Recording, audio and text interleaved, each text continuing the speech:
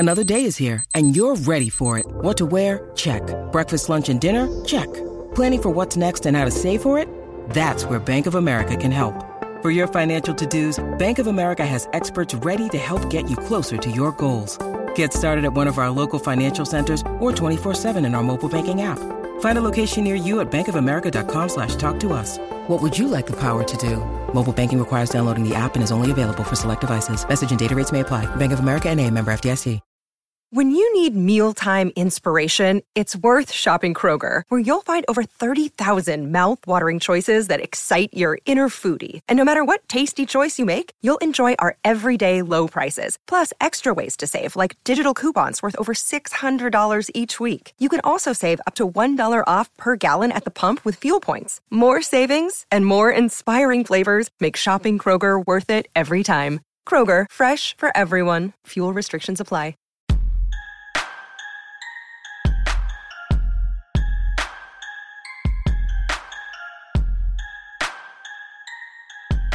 Hey everybody, welcome to our Wednesday edition of the Orange and Brown Talk podcast. Dan Labbe, joined by Mary Kay Cabot and Ashley Bastek. We are getting you ready for the week ahead as the Browns will travel to Miami to play the Dolphins. A very important game off a week when really, let's just start here before we get into the three things.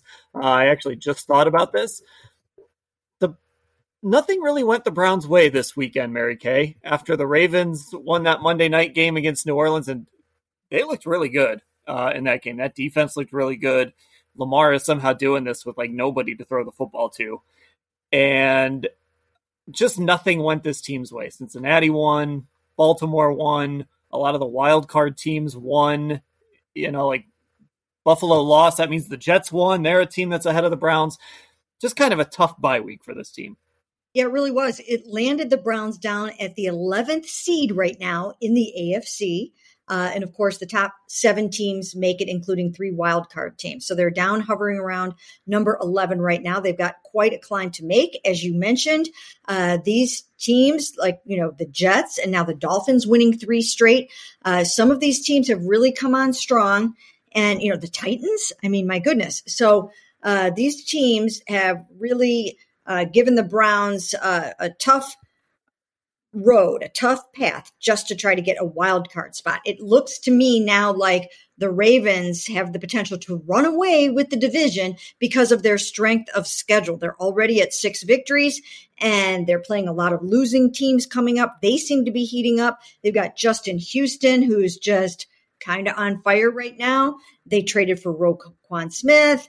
It seems to be coming together for them a little bit, especially defensively, even though they don't have Rashard Bateman for the rest of the season and Mark Andrews is out right now. So it's certainly not going to be easy for the Cleveland Browns at all. But one thing might go in their favor over the next couple of weeks, and that is Josh Allen. If Josh Allen is out for any length of time, if he misses a couple of weeks or a month or whatever it's going to be, he might not face the Browns on November 20th. So when they travel up to Buffalo, they might not see Josh Allen. They might see their old friend Case Keenum instead. So, now Case knows the Browns and he's a good backup quarterback, but he's not Josh Allen. I still think it's not going to be an easy out. They've got an excellent defense and they're going to be really determined to hold it together while Josh is out, if he's out.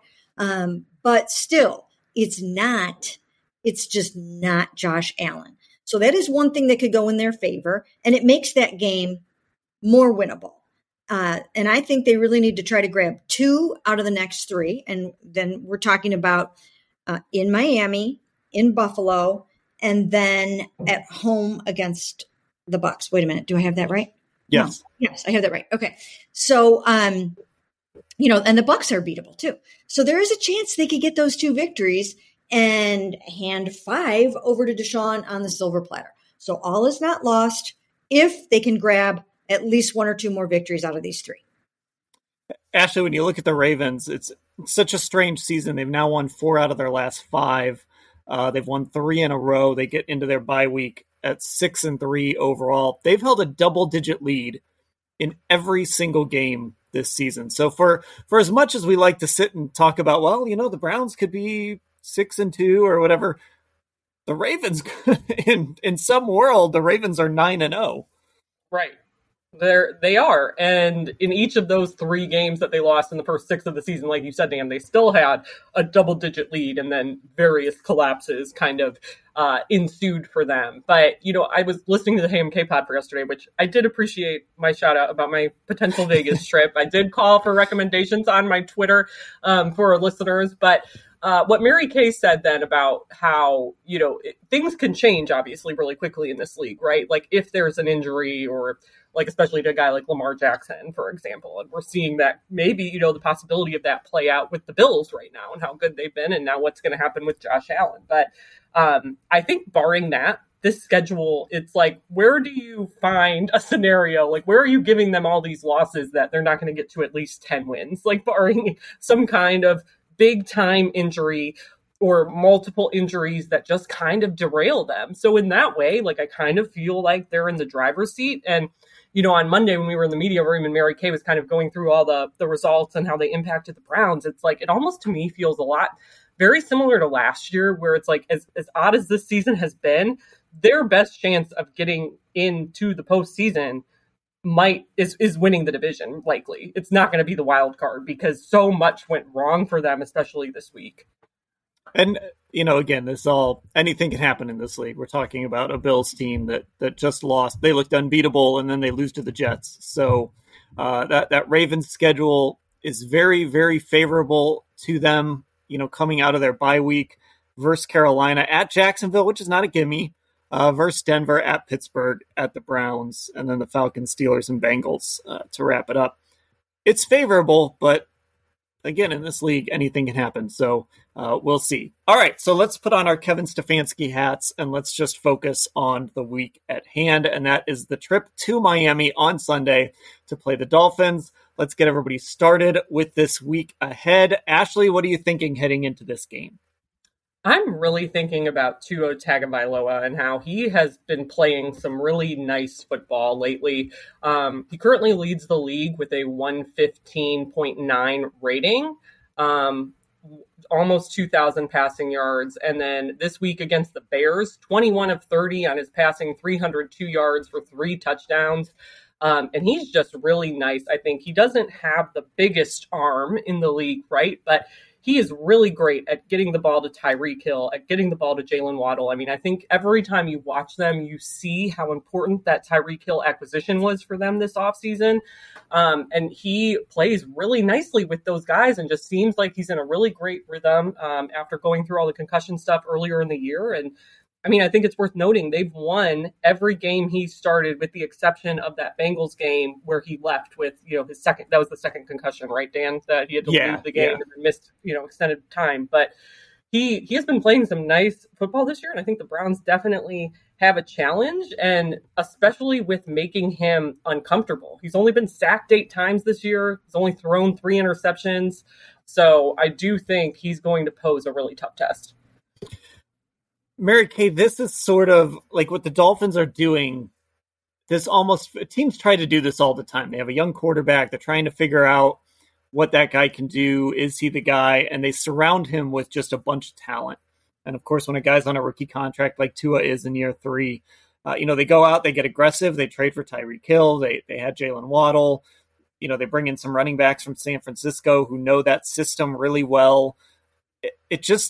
They've really supported him well. And we're going to talk about a little more about the receivers in the secondary matchup here in a second. But, if this is sort of Tua's opportunity to show he has it. And there's a lot of good numbers out there that point to him playing really well this year. I don't know if he's the guy there long term, but he's certainly taken his game up a level. He really has. And as you mentioned, we will be talking a little bit more about the matchups between the Browns secondary and those receivers. But when you supply a quarterback with receivers like that, and you have not only one of them, they've got like 2 Amari Coopers, they've got 2 Stephon Diggs. When you have Tyreek Hill, arguably the best receiver in the NFL this year, right? On pace for over 2,000 yards and the speed that he has, and pair him with Jalen Waddle, that is a lethal combination for Tua. And he's taking full advantage of it. It's so much easier to look really good as a quarterback when you have guys like that making amazing, tremendous catches for you. I remember even just watching the Bucs game the other night, and Tom Brady was trying to pull that game out. And, there were a couple of drops there on that final drive. And I'm thinking, it just makes a difference when you have just amazing, amazing receivers that can get the job done. And then you add the speed in, and they are number 2 overall in offense and passing game right now. And it's just, a lot of it has to do with that trio right there, Tua and Tyreek and Jalen Waddle. And it's just been dynamite. And the Browns are really going to have to be on point. And they're going to have to hope that, that they can kind of contain those guys a little bit. And it's just not going to be easy.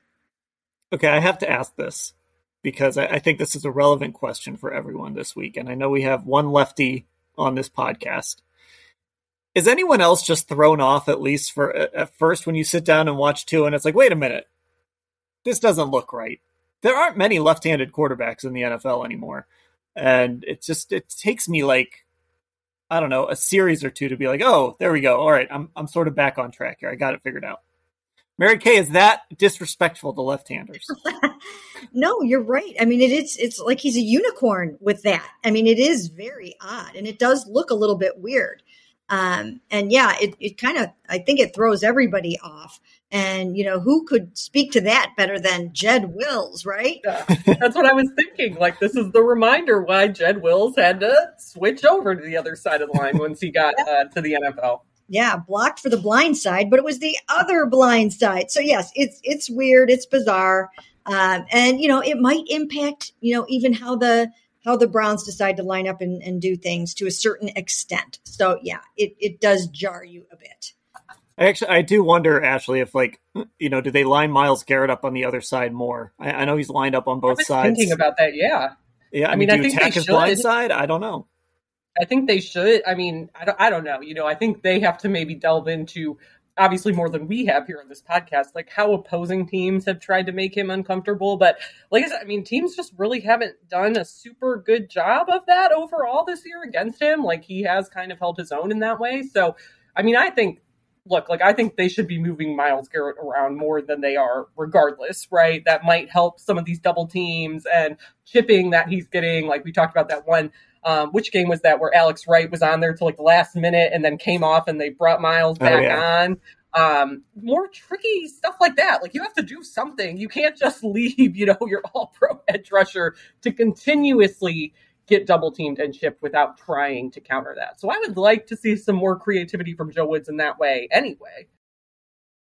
With threats to our nation waiting around every corner, adaptability is more important than ever. When conditions change without notice, quick strategic thinking is crucial. And with obstacles consistently impending, determination is essential in overcoming them. It's this willingness, decisiveness, and resilience that sets Marines apart. With our fighting spirit, we don't just fight battles, we win them. Marines are the constant our nation counts on to fight the unknown. And through adaptable problem solving, we do just that. Learn more at Marines.com. So let's continue the Myles Garrett discussion then, Mary Kay. What did you have for us? Well, funny you should ask, Dan, because that is what's on my mind heading into this week is Myles Garrett. I was working on our newsletter this morning for our subscribers. And one of the things that I threw in there was just the fact that Myles Garrett has really heated up over the last 3 games. He's got 4.5 sacks, a forced fumble. And in the previous 3 games, he only had 1 sack. So he's kind of hitting his stride in November when you really need to be playing your best football.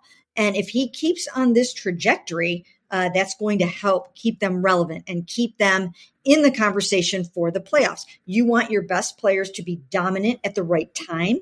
And also, if Myles Garrett seeks that NFL Defensive Player of the Year award, it's still within reach. He's 6th in the NFL right now with 7.5 sacks, but that is only 1 sack behind 3 guys that are tied for second at 8.5.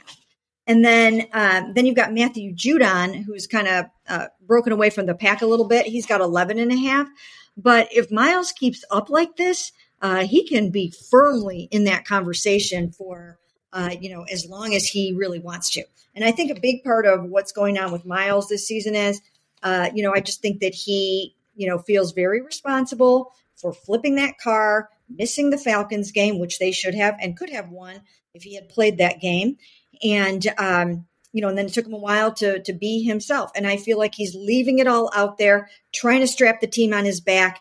And look what he did to Joe Burrow. I mean, he was just a part of just a dominant defensive performance. And I think if he can have that same kind of an impact on Tua, the Browns can win this game. Yeah. So Ashley, it just seems like Miles is healthy now. I know he admitted last week that maybe he came back a little early. He just looks better. He just looks like a guy. And obviously, again, I have no idea what the Bengals are doing with this guy, just leaving Jonah Williams on an island with it. Whatever. He'll take it. Miles gets doubled and tripled every single week and hit and chipped, and it's a mess for him. So he'll take those one-on-one matchups when he can get them. But it's also important because I think there's times, I'm thinking about the Baltimore game especially, there were times when he just wasn't on the field, and this team just really struggles to generate pass rush without him. Yeah, and I mean, we've kind of seen, the Browns have been forced to rely on two rookies a lot, right? And Alex Wright and Isaiah Thomas. And Alex Wright hasn't been super good about creating pressure and getting to the quarterback. I'd argue Isaiah Thomas has been better at it, but he just hasn't played a lot of snaps. He's played like 94 snaps or something like that. So if you filter, do like the PFF minimum snap counts and try to look at his league-wide numbers, he doesn't even come up. Like he just misses the cutoff. But I do think he's been okay at that. He hasn't played a ton. Alex Wright, that's not his strength, I don't think, right now. So you do lose certainly that element between those two, and then Jadeveon Clowney, being on and off the field and not really being himself compared to last season. So it does add a totally new element. And I think you've kind of seen Miles take these steps these last few games. Like the Patriots game we saw, he was kind of like slower to get up a handful of times, right? And that kind of, he nipped that in the bud in Baltimore. I think I asked him about that at one of his Friday press conferences, and he's like, it's a pride thing, right? Like he doesn't want that to be the perception of him, that he's a guy laying on the ground and kind of taking his time.